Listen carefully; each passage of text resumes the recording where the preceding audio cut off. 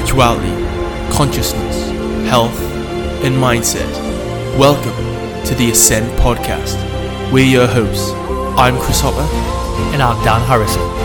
Together, we are all wisdom and knowledge seekers.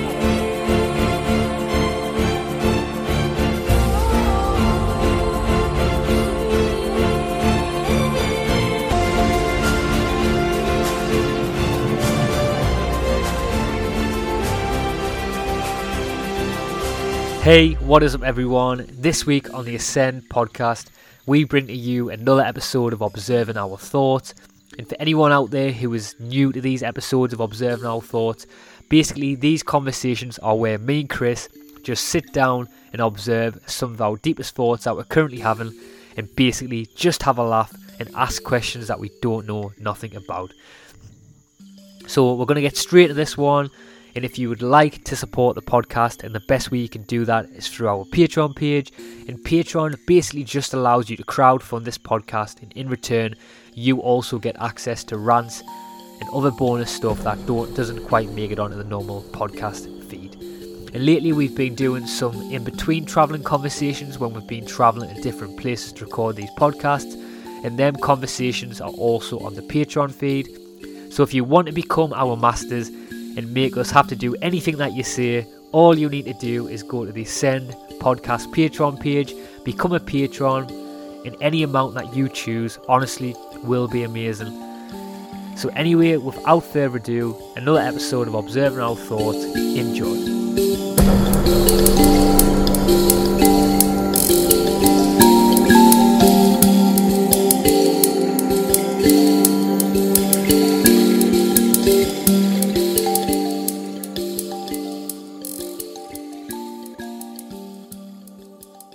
Right. Let's do this shit. So another episode of Observing Our Thoughts. Yeah, boom. Yeah, certain thoughts. What's been going on up there, brother? Feels like deja vu, these episodes now. It does, aye. Once every 2 weeks or so. Every day. Well, I'm sure I've been here before. Yeah, like so, every day. Anyway, something that I thought would be good to talk about is that there was an article, and we shared it on our Facebook page. Mm-hmm. And basically it was an article which the title said, more than half of our body is not human. Mm-hmm. It said that 53% is made up of all kinds of other micro life forms, and human cells only make up 43% of our body's total cell count, and the rest are microscopic colonists. Well, so from that question, interesting talking point.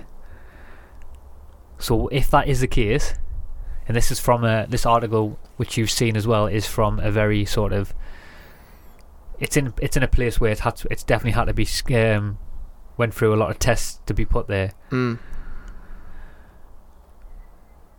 If it is true, mm-hmm. then the question that I'm asking myself is, what makes us who we are?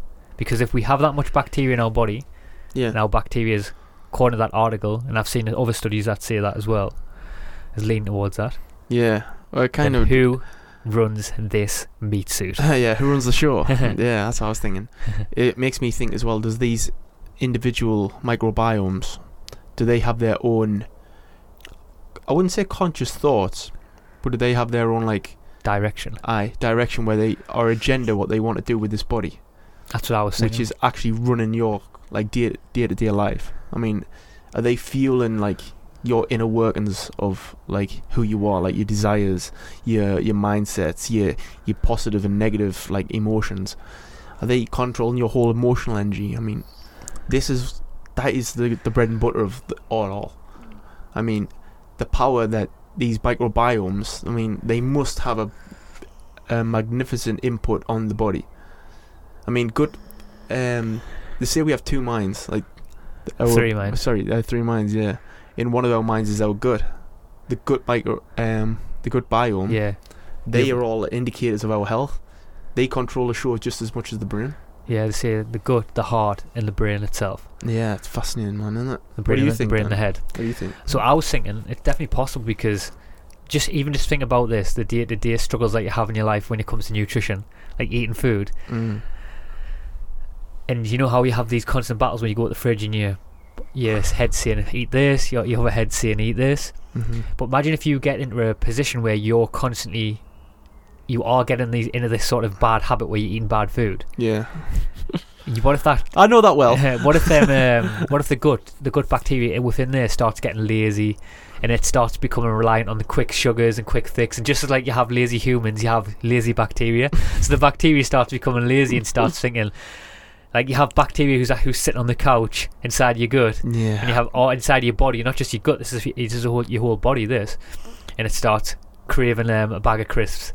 So not only you're craving a bag of crisps, the gut bacteria is craving a bag of crisps. Mm-hmm. But then what happens is, though, just like you with your body, you start feeding your body healthy, nutritious food.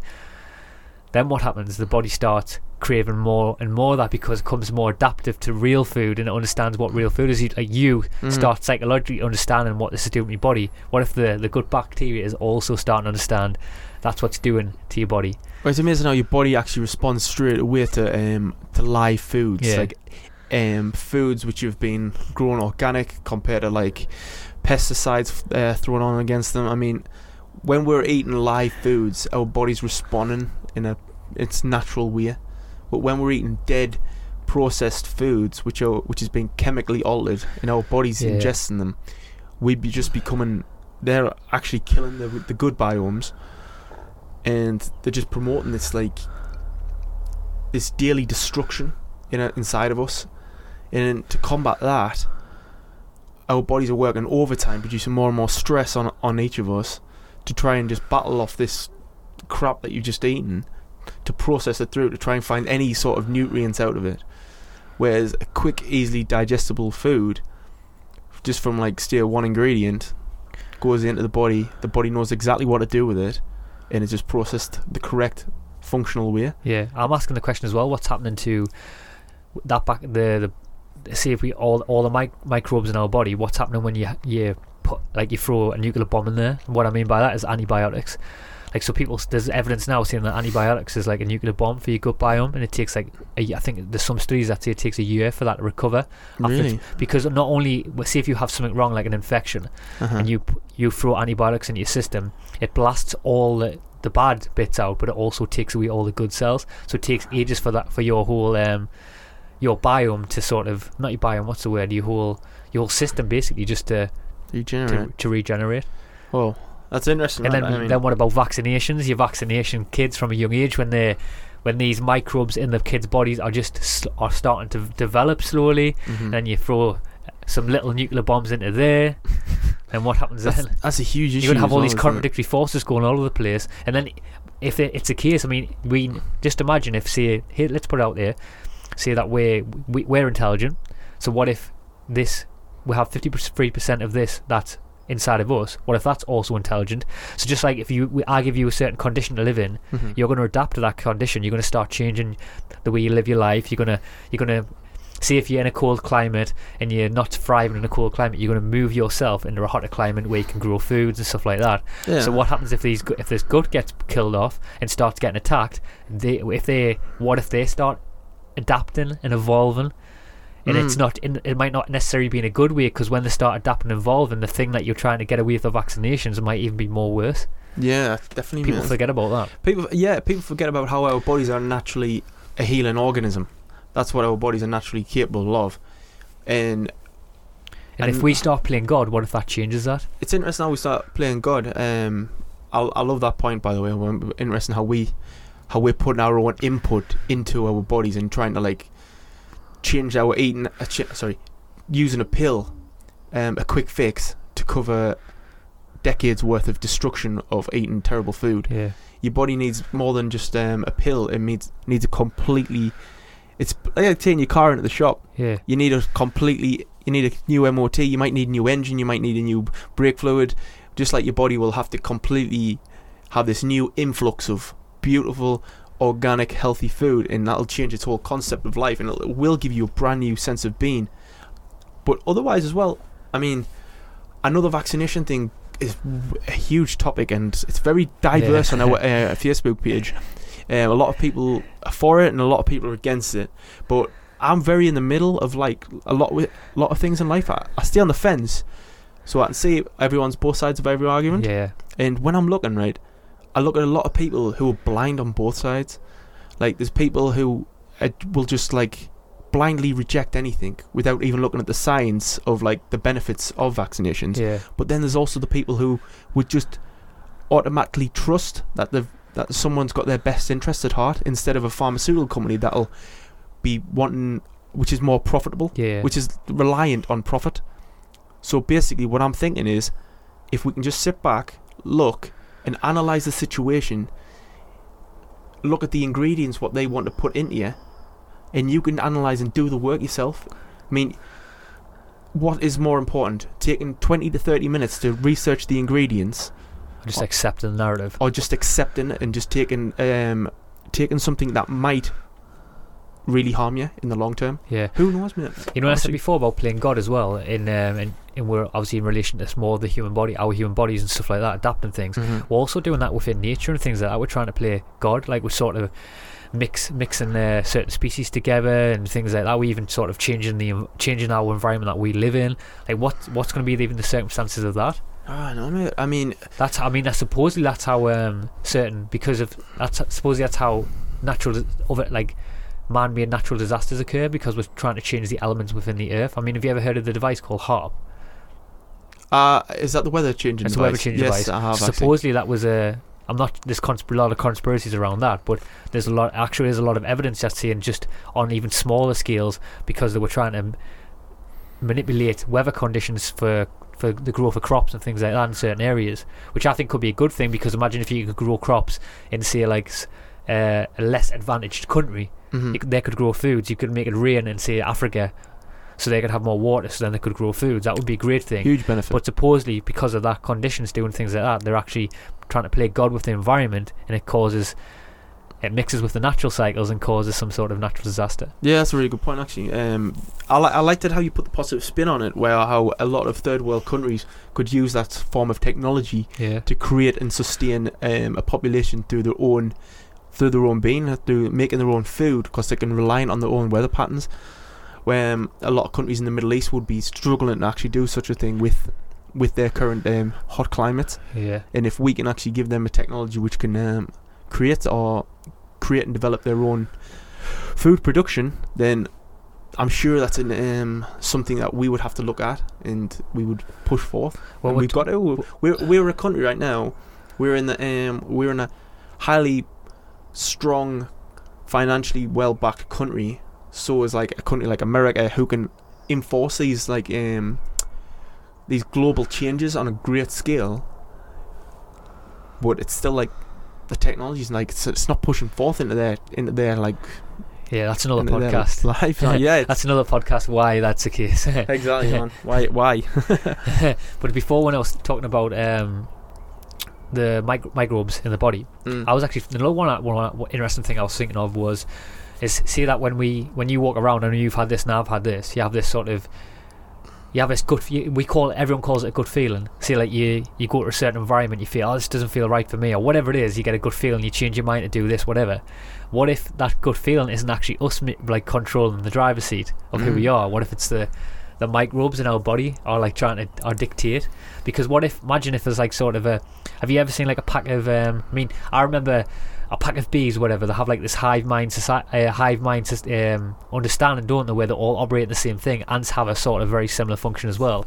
But I even remember as well where who was it again? Was it Stephen Buhlman, what we had in the podcast where we talked about nature and intelligence of nature, and he talked about this a relationship between who was it again? What animal was it? I think it was some sort of insect. Anyway, had a relationship between the insect and the tree. So the tree actually provides the insect with some like a sort of a sticky liquid that's its nutrition, and then in return the tree takes away the liquid to somewhere else, so that it produces something else. And like there's like some sort of symbiotic relationship between the insect and the trees. So like they're sort of working together, but they have this connection going together. So what if like there's some sort of symbiotic relationship between the microbes in our body and trying to dictate where we're going? That's interesting, man. I mean, oh wow, that's a deep. Or deep even thought. let's even go deeper. What if the microbes have a a symbiotic relationship with our consciousness that we don't understand because we have too much to worry about. But this symbiotic relationship that's going on within our body, it's just going on within the back burner. We don't process in our mind how our heart and our lungs work. They just work. You don't think about it. You don't go in your mind and think how my heart's pumping blood around. It just happens. It's just a process that happens. What if that microbes in the consciousness in our body is just a process that they've got this connection going together where the consciousness looks after the microbes and the microbes look after the consciousness. It says go right, go left. I love that. Then every now and again you get these little dickhead microbes who are saying, go over here, it's nice over here. Look at that bag of crisps. That's an interesting point as well. I mean, again, that goes into that. It makes me think each and every single biome in our body, does that have its own, like I said before, gender? And if it goes into that process there, it goes into its whole, that would give it its own conscious thought. So you'll have its own thinking. That biome's thinking pattern would be for its own benefit. So that's like you said before. If it's someone who's been physically inept for so long, and they've only been feeding on terrible foods, that microbiome will have altered to succumb to that. So that will then just be trying to keep at that level. I think this is way out there. It is. Yeah, it is. But I'm just thinking, obviously your biomes will have to adapt to your lifestyle. So, and it'll not want change. I think there'll be certain that will. There'll be sort of healthy ones that do want to change, and there'll be ones that don't want to change. I think fundamentally it just wants to survive. I think fundamentally all the human evolution backbone is survival. So who knows? What if there's microbes who want to within our bodies that want to thrive? That's why we have this we see this on the podcast, this good wolf and the bad wolf in the head. What if there is sort of good microbes and bad microbes, and they're just sort of having this battle between each other? I think that's a big possibility. Inside the microbes there's there's vegans and there's meat eaters, and saying no, we want to eat meat, no, we want to eat that's why you have these contradictory thoughts in your head. Should we be eating meat? Should we not be eating meat? Who was it who said I think it's actually in one of the books I'm reading, and it might have been, it says your body's like a parliament, and everyone's got a seat. Yeah. All these different biomes, and they all work for different parties, and they're all pushing forth their own agendas and stuff like that. So it's yep, today we vote for eating meat, and they all put their hands up and that, and then but then there's another party which goes nope. Have a voting system. We're vegetarian today, and then they all put their hand up, and so your thoughts alter to which way these different parliamentary setups occur. It's interesting. I think that was David Engelman's The Brain. Who promoted. It's interesting. Imagine analysing your life from the perspective of are you making the decisions? If you think about all the decisions that you do in your life, later on today I'm going to go and train, and is it me actually wanting to train, or is it the sort of the microbes in my body saying no, we need this sort of we need this chemical release that when you train and when you start moving your body, it gets released into us so that we can have a party tonight. It's sort of ecstasy for ecstasy, or ayahuasca for your microbes. I don't think that's your biomes actually. I think that is your brain. I think that's been your microbes. That's been your habitual cortex. So you're actually going on to the point of living on habit. So you know how much you train, and you're conditioned to train at this time specifically for an intensity that you know that you'll do. Yeah. So, and it's been a habit for you for so long, so it's just an actual habit. What if it isn't a habit though? Alright. What if it's not a habit of you? It's a habit of something else. Could you go the week without training? Could I go a week without training? I've gone a week without training. Could you go 2 months without training? Probably not. But that'll be your habit bringing you back. But is that me though, or is it the microbes? Because could the microbes within my body go 2 weeks without training? I don't. Maybe they can't. It's interesting. Are we from this conversation? Are we giving too much power to these biomes? Are they just because they might be more human than us? Sorry, they might make up more of us. But how much power does our brain hold over all this? So I think that's the question there. I don't know, because I think our brain, because this book, honestly, by David Engelman, it's fascinating because it really shows you the power of the brain. And I'm reading a lot of the book as well about the psychology of the mind and that. So it's not just internally what's affecting us, it's so much externally. Like everything, even the colour of your top's affecting me right now. So it's what you're bringing in is getting altered up here from my brain. And my brain's bringing the signal all the way through my body, and my body's reacting to it. The only thing I can really think of with these biomes is that it's getting nutrition, which can deeply affect it. But to make it think like, does these individual biomes, even though they make up 53%, even though they make up 53%, the majority of vote will always be the brain in my mind. But when in that book as well, is he referring to the brain and the mind as the same thing? Because what I mean by that is because Dean Radin in his book, obviously he's on the side of like where mainstream, because the mainstream argument is that the mind and the brain is the same, and the mind meaning that it's your true self consciousness.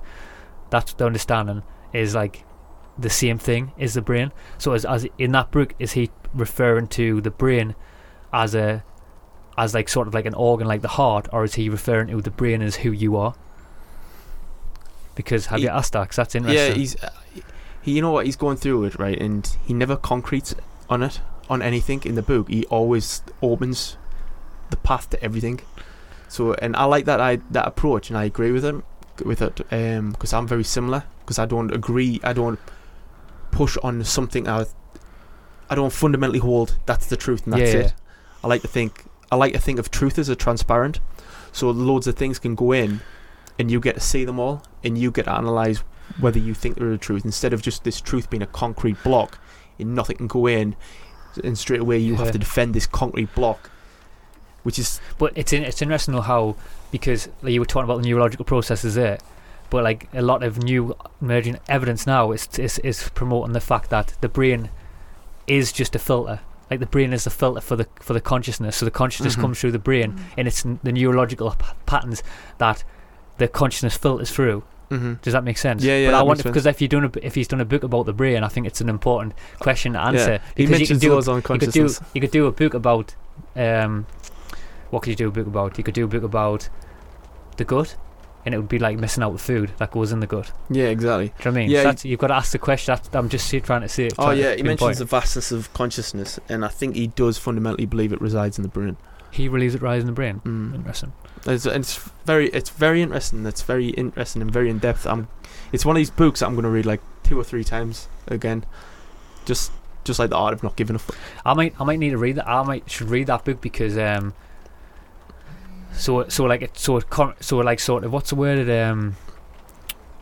Because lately what I've been doing is, remember how I said to you I read the book The Sapiens, and I said already preempted you, didn't I? That I said that book was going to be like contradictory to some of the things that are holding me mind now, of like the new evidence that's emerged in terms of like where we actually came from, like ancient origins and stuff like that, because I know that Sapiens is going to come from a very mainstream point of view, which when I said to you I read that book, and it definitely did come from a mainstream point of view, but I was already in the first couple of lines of the first page, and straight away the first thing he said was talking about mathematics and how mathematics came from the time of Plato. Well, I already understand that the Egyptians, we've done podcasts on this now. I've read many books on the ancients, the Mayans, the Egyptians, many of it, the Sumerians, and I know for a fact that they had an understanding of deep mathematics. It screams, the pyramids themselves, the way they're built, screams mathematics.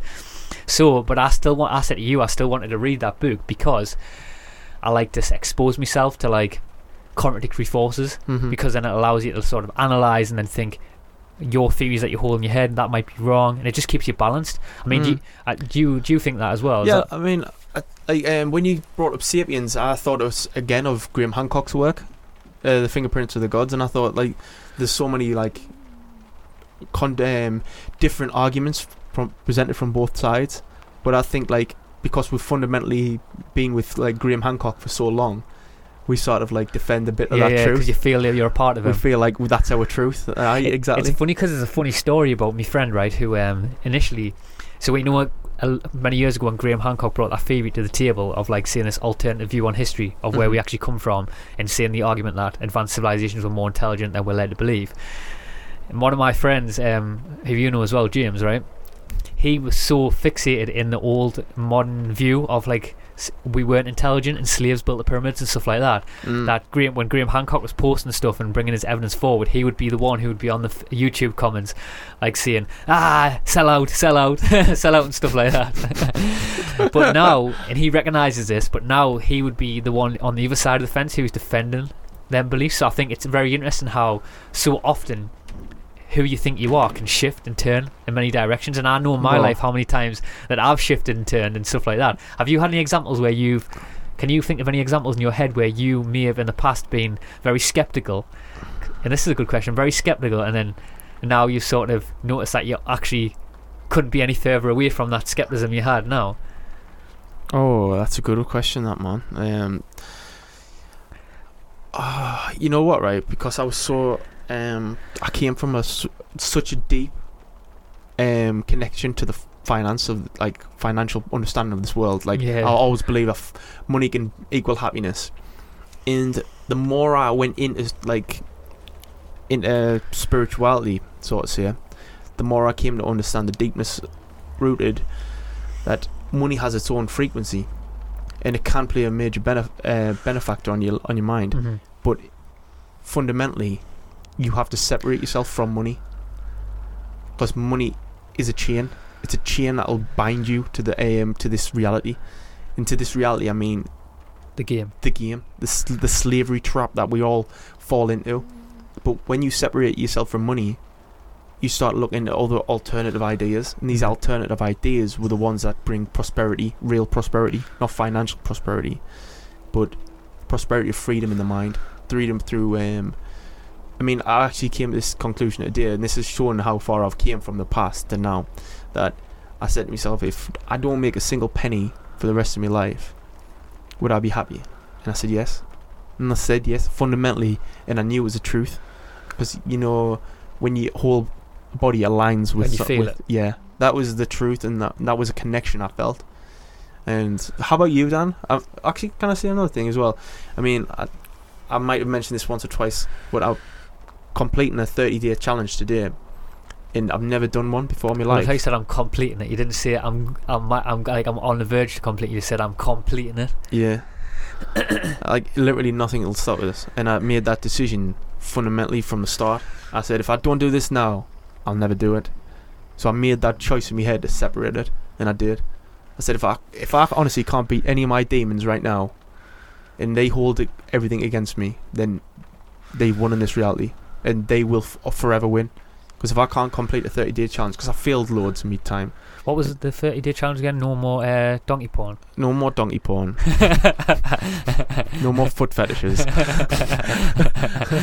No, it was three things that really were binding to us. Crisps, potato fries or something they're called, French fries. Yeah.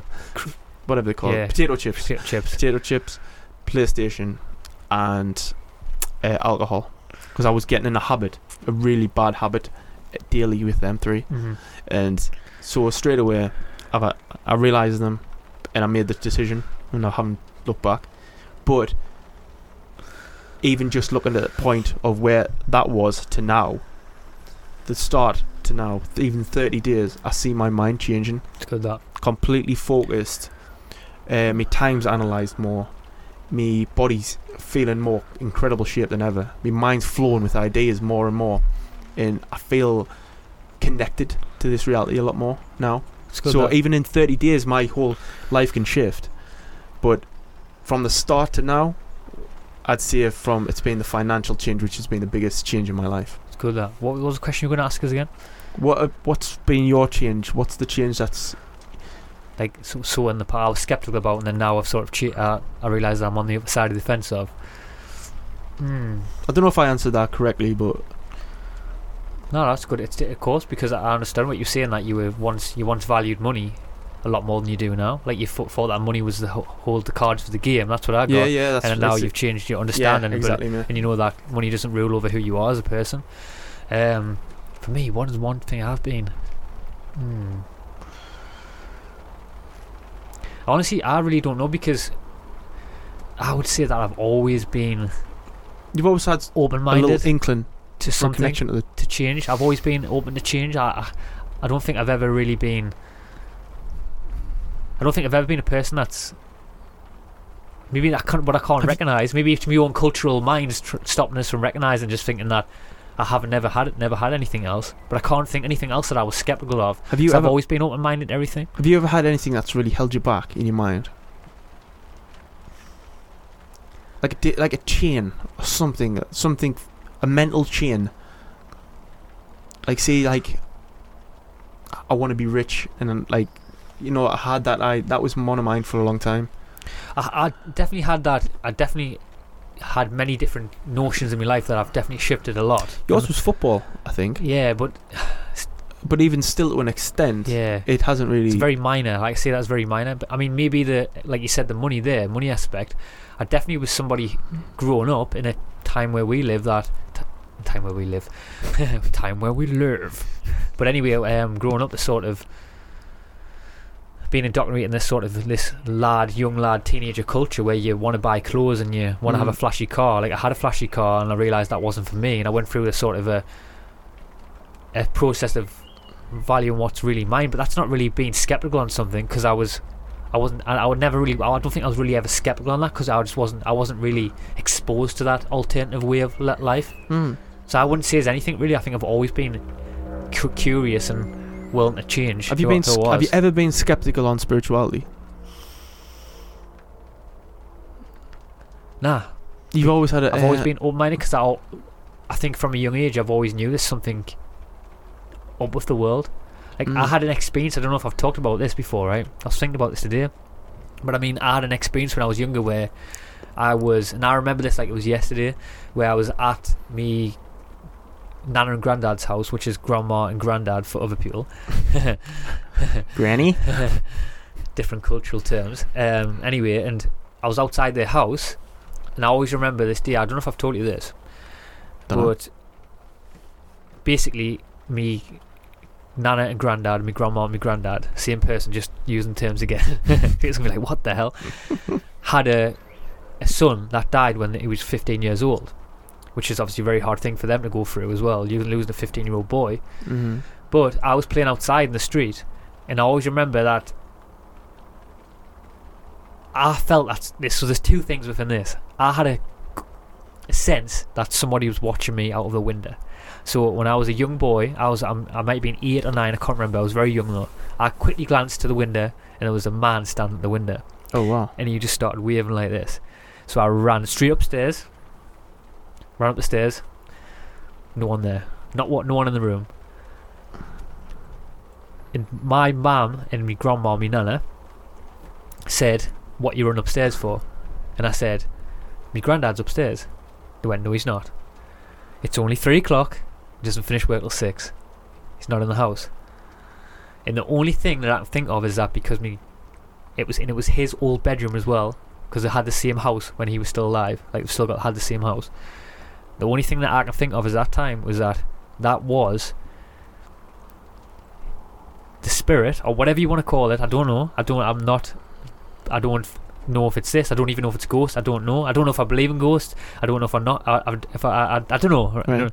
But the only thing that I can think of is that was some form of whatever of their son, of my uncle. Do you think?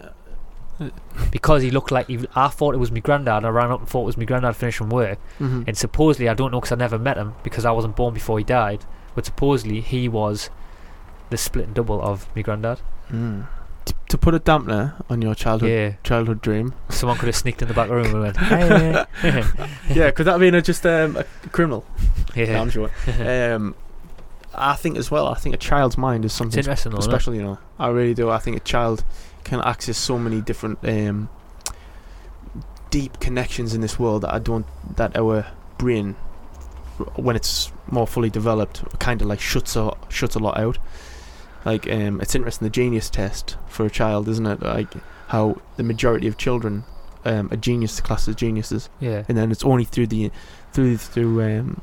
changes in life, the different ages, the different indoctrinations into schools and being told no a lot from your parents, And the boxes that you're told to go in this box, and you start to lose that. Don't think out the box. You start to lose that special ability that we all have, and it's an interesting concept, brother. That's an interesting concept. How it's been filtered out. I think it's interesting though how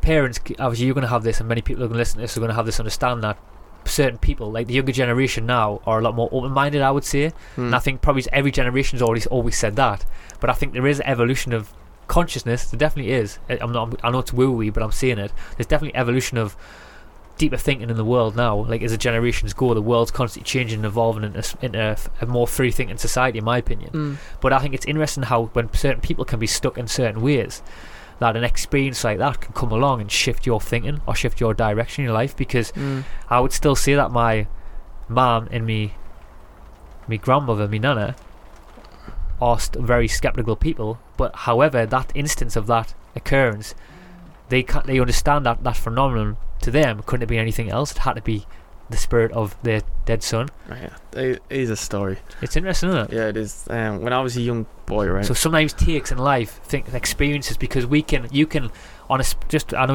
I'll let you go back to your story, but on a spiritual level, we can always, like, you can knock at the door, and you can even show the people the scientific evidence and say, here it is, this is what it is. There's proof of a spiritual world or whatever it is.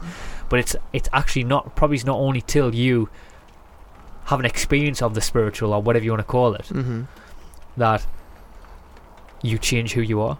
It sometimes takes an experience to change who you are, who you thought you were. Oh, this happened to me when I was a young boy, and I was probably about 5 or 6, something like that. I'll always remember it vividly, and it was just one night I was in bed lying there, and I was like in the days of unconsciousness, just before you like go to sleep, sort of say.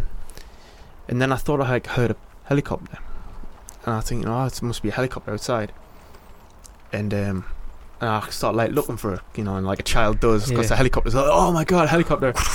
Yeah, patchy. And then I was like, I couldn't see anything, but then it started like getting louder and louder, and I was like, God, that helicopter's getting louder. I still can't look outside. I couldn't find it, so I just closed my curtains and I just like try and turn over, but it was getting louder and louder, and it felt like this helicopter had went all the way down to the front of my house, right? And I was thinking, and all it was suddenly my room just went bright white. The light was just blinding, right?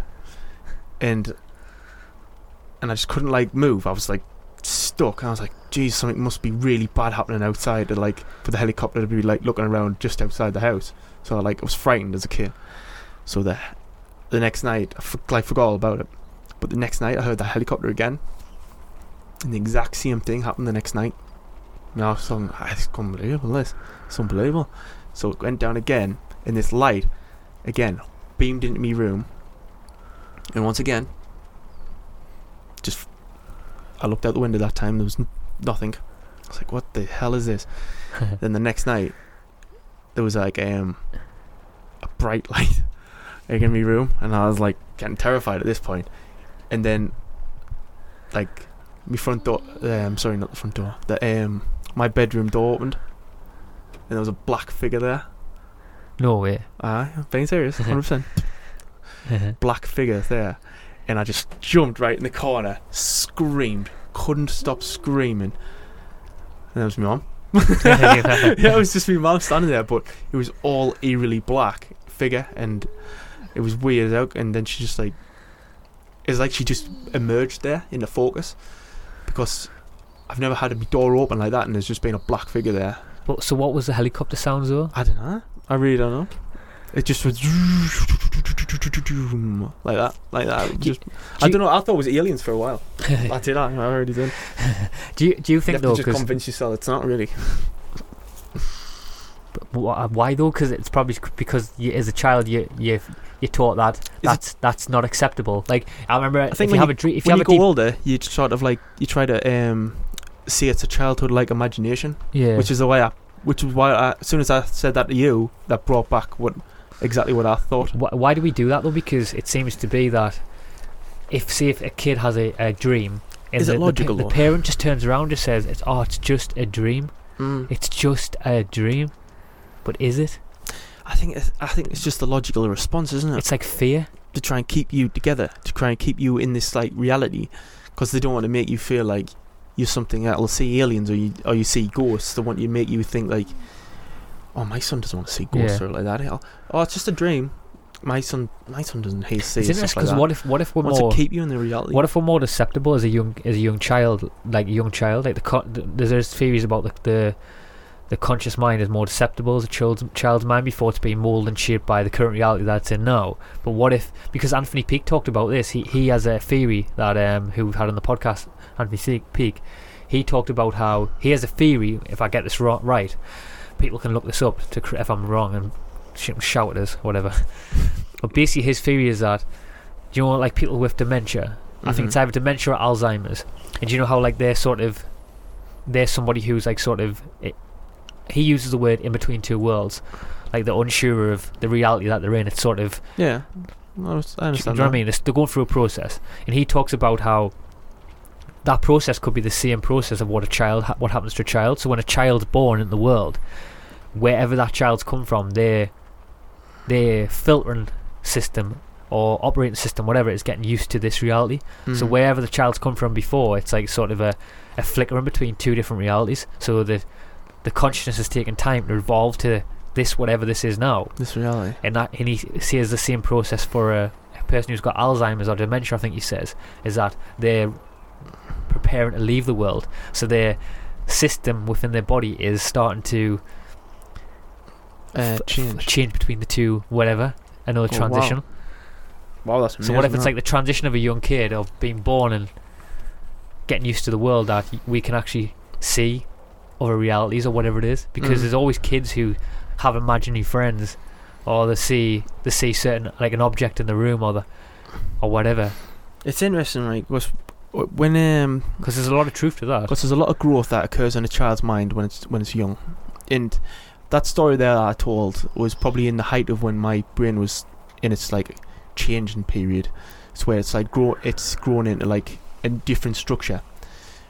And it's interesting because when I heard GSP talk about his encounter with aliens, I was thinking as well about the many times that he's been involved in like UFC fights, and I thought these UFC fights are going to be they could have played a part in his brain, and the assault on his brain has changed his brain in a text that maybe he thought he seen aliens, and just like in the book as well, The Brain. He mentions how physical change in the brain can make you play stories in your mind. Can change your body physically, but it can also change you like your whole emotionally. I mean, he says one of the experiments was when he said I think he was talking about exorcism in the book. I've read like 2 or 3 books before then, so forgive us if I'm wrong. But I think he's talking about exorcism. And he says how a girl with who thought she was possessed, it was really she engaged in like a head trauma, but in this head trauma, she actually ended up speaking Spanish, and she'd never been fluent in any other language other than English, and she was completely fluent. Oh no, it was Russian. She was completely fluent in Russian, and she had no understanding of Russian. There's no Russian in the family. She'd never heard of it. But how could that be possible? Is it because that brain already has access to the information, such as like the Akashic records, so it was tapping in at that moment, or is it just the brain in a traumatic state picturing out like different I understand what you mean. It's definitely I want to try and stay open-minded to the fact of what you're saying there. It's like sort of, I know you said both scenarios, but I'm trying to put a bit of I know what you mean, because I'm definitely open-minded to the fact that, like you said, certain people can have traumatic things in their life, or they can even have head injuries or whatever it is, and something can come of that, like hallucinations to a certain degree. But I still think a lot of times that the mainstream try to hold that for every accountable action. Like the near-death experience, we just did a podcast that's due to come out yet about near-death experiences, and one of the main explanations for the near-death experience is that it's just a hallucination of the mind. And another example, when you were saying before as well, to tack the angle before, when you were saying about how that girl was learning Spanish, did you say? Russian. Yeah, there's an example of a perfectly normal person who didn't have, not to her recollection, had no traumatic events in her life, had no head injuries, whatever it is, just a normal person in society. She went to see a hypnotist, and she was an American woman, I think it is, if I'm correct, or English, and the hypnotist did the hypnotherapy on her and actually brought forward past life regression, in terms of she started in the hypnotherapy sessions, she started speaking German, but the German wasn't just a German that was spoken in modern day society now. Like it was an oldie worldy German that was only spoke hundreds of years ago in old Germany. So I think a lot of times, to put a different spin on it, I would definitely want to stay open-minded in terms of like it could be some like a phenomenon of the brain or whatever it is. But I still think a lot of times certain scientists, mainstream scientists, are trying to put things in boxes instead of just saying they don't know. Yeah, here's another story as well. Also in the book, he goes to he hears about this orphanage in Romania, and in Romania, this orphanage was very underfunded. And the underfunding means that these like children, like these newborn babies, couldn't get the care that they wanted. So it had like one nurse to every 32 babies. And so obviously you can't look after each of 32 babies. So every cry wasn't answered. The babies were all fed at one structured time, 3 times a day, structured. Everything was structured, ritualized. There was no like play. There was nothing. So these babies were conditioned. And I thought to myself, like, these babies will come out strong, like so independent, not reliant on anyone.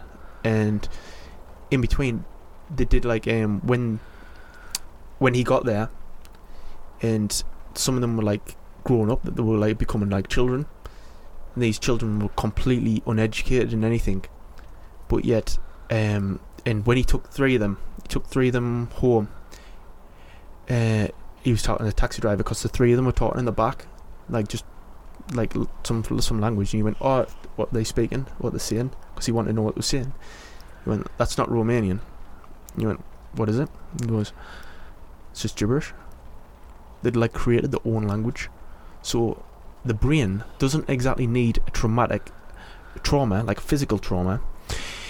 It could be the mental response of like being the mental traumatic event has actually created this.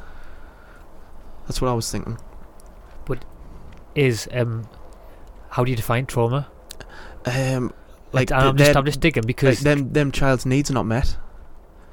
Because then what if them kids not met, what if them 2 guys in the car also had their needs not met when they were younger, and the circumstances wouldn't pick that up in the game? Exactly. It's very interesting concept. Do you know what I mean? There's so many more to it. Like, I'm really butchering these, by the way, but there's someone out there who's like, you know what I mean, though? I know exactly. It's very interesting. It is very interesting. How do they create like their own like gibberish, sort of, say, and like create their own language out of it? Or they're just 2 drunks in the back of the car just going. No, they were the 3 orphan kids, and he was the brain scientist, and he was just the taxi driver taking them back to the airport. And it's interesting to think about that. I understand what you're saying now. I realise what you said, and I mean, there's cultures around the world who are separated from themselves, and they create their own language. I mean, I think they would maybe good to study how language actually came about. Because I think you underestimate your ability to speak, and where you ask the question, where did that really come from? Like, there's always has to be a start of something. Yeah, if you had like definitely a tribe of people and they weren't exposed to the modern day world, they would speak their own language. It was like that them tribal people in the video I've seen on our Facebook, where the tribal people, the people Westerners go to. I think this was keep attacking the island. They keep attacking the boats. Attacking the boats, who people come up to it, and I think this tribe must be still there somewhere. I don't know where it was. Where was it again? What part of the world? Oh man, Congo or something like that. There's a tribe anyway. It's off an island somewhere, and basically to Newcastle or something. Yeah, off on the tribe somewhere. And basically, they have obviously had no contact with the modern world. So when obviously modern day people go to try and take pictures or get close, they sort of throw spears at them and things like that. But the scientists were trying to analyse because they heard them speaking and they recorded it, and they had their own language that no one ever heard of. Oh, wow. And obviously scientists were trying to sort of depict that dialogue and trying to see what they were actually doing. That's interesting, that, man. It's interesting, isn't Yeah, definitely. It's the whole concept of the brain, the body, the microbiome. It's too much, isn't There's it? so much to us that we're never going to understand it, is there? But to be honest, though, when I see something like that, that's a really vague notion from myself to say such a thing, because obviously there is so much to the body and there's so much to the brain. But There's also so much to the microbiome as well. Yeah, but there's microbes. There's so many people who's working on individual things. So there's so many people working on the brain. There's so many people who's working on the biomes. There's so many people working on the heart, on these 3D technologies. There's so many people working on all these different aspects that maybe I think we're getting closer and closer to find out what this game's all about. Yeah, I would like to see though more people collaborating and collecting thoughts together, because I think sometimes there's a lot of Ours is right, yours is wrong. Yeah, ours is wrong. Yeah, I would love to see more people coming together and collabing and stuff like that. I agree, man. I think I would like to, this is a little sneak preview. I would like to try and do that in the future on this podcast. In the future, I would like us, and I know we've already thought about this and played it in our mind with this, but I want us in the future to actually have multiple experts from contradictory places. So like I would like to have a conversation with someone who is a mainstream scientist, and then I also have someone who is very spiritually orientated. To be honest, though, contrasting thoughts, both of them have great. Yeah. Both of them will bring great insights. Exactly, because it maintains that balance in your mind. It's never, like I said before, it's never to find a one answer. It's to find a transparent truth in which both of them truths can go into each other. That's what I'm trying to do. I'm trying to physically. I know I said I would on the podcast in the future have two people there, like one on the other side, one on the other side of the fence. I'm trying to do that in my head, but it's sometimes so hard when I love going towards the mystical and the woo. There is, I try to maintain a balance. I love a bit of science and a bit of concrete, but that's why I think we do all right in this podcast. Yeah. Wrap it up. Yeah, I think that's good. Good episode, brother. Peace and love. Boom. Thanks so much for listening to the podcast. I just wanted to say as well, if you feel that you gain value in these conversations and the podcast in general, please consider becoming a patron and just showing us some love and supporting the podcast. And Patreon really is the best way that you can support what we're doing here. Any amount that you honestly choose will be a huge help. And me and Chris, as you know, are travelling to different parts of the country and now bringing you some of the most epic in-person conversations on the planet. And me and Chris actually just drove 16 hours at the weekend to bring you 3 amazing conversations that will be coming up in the near future on this podcast. And even if we can just get enough money each week to cover our train tickets or petrol each time we travel to different parts of the country to do podcasts, that would be incredible. So if you want to support the podcast, all you need to do is go to the Ascend Podcast Patreon page. And also, just to play this podcast out, I'm going to play a motivational speech that was actually recommended by Chris. It's by someone called Spencer Cathcart, and it's called The Questions That We Never Ask. And basically, it's a speech bringing forward that we may have many answers, but do we ask the right questions? So I hope this speech makes you question an aspect of your life and makes you ask the right questions. And we'll catch you next week. Peace. In front of you, you have access to more information than any human in history, but you probably don't care. That curiosity we once had in the world is gone. Why is it the older we get, the less questions we ask? Throughout history, we've always accepted whatever world we were born into, and if anyone tried to question our world, they were ridiculed. It's only years later we look back and ask ourselves, how could anyone accept that world? Today we call ourselves developed, as if we have nothing left to learn. But in 100 years, when people look back at our generation, will they too ask themselves, how did anyone accept that world? It's no secret our world is full of problems. We rally, we protest, still the problems only seem to grow. And maybe because they stem from a much larger problem we fail to see. Why do we search the universe for new life when we can't even coexist with the life on our own planet? It's as if we expect any life out there to be just like us, as if life can only be human. How is it, in a world with millions of species, we see ourselves as the only one that thinks, feels, or matters? It's a reoccurring theme in our history, the belief that some life is inferior to others. We've always struggled to accept those unlike ourselves, to recognize that because something's different doesn't mean it should be treated differently. When we look at other life, we say our technology makes us more advanced, yet all we seem to advance is the destruction of the world surrounding us. You look around and there's little life to be seen. Most animals we know, we've only witnessed on screens. It's funny how we call them animals, but ourselves humans, as if we're two different life forms with nothing in common. We see them as beasts and ourselves as people, calling their actions barbaric, yet ours tradition. But while they kill to survive, we kill even as we call ourselves civilized. And we don't just kill, we raise life to be killed. Not because we need to, because we like the taste, the look, the feeling. And when you see life as an object of value, it's hard to see the value in life. Why is it when some animals are killed, it becomes a headline? But when others are murdered, we don't blink an eye. Why are we enraged at the thought of a culture eating dogs, but laugh when another culture refuses to eat cows? Our idea of normal may change depending where you are, but our desire to be normal has always been the same. It's only when the norm changes that we criticize our former ways. Today we live in a nation where it's normal to get cancer, to become obese, to develop heart disease. Clearly there's something wrong with this way of life we call normal. But it's all we've ever known. For as long as we can remember, we've eaten animals. Growing up, we're taught meat gives us protein and makes us strong. Yet so do many foods we don't need to kill for, but we're not told that. We hardly hear about the numerous studies showing the diseases associated with meat, or all the food and land we waste, fattening the animals we eat. When you drink the breast milk of another animal your whole life, it doesn't seem odd. It just seems normal. After all, it's what we've always done. And we don't question tradition, we embrace it. But if we never questioned the traditions of our past, we would never evolve. I'm sick of this politically correct, yet morally fucked world. A world where we're afraid others will be offended by our words, but not that others will be affected by our actions.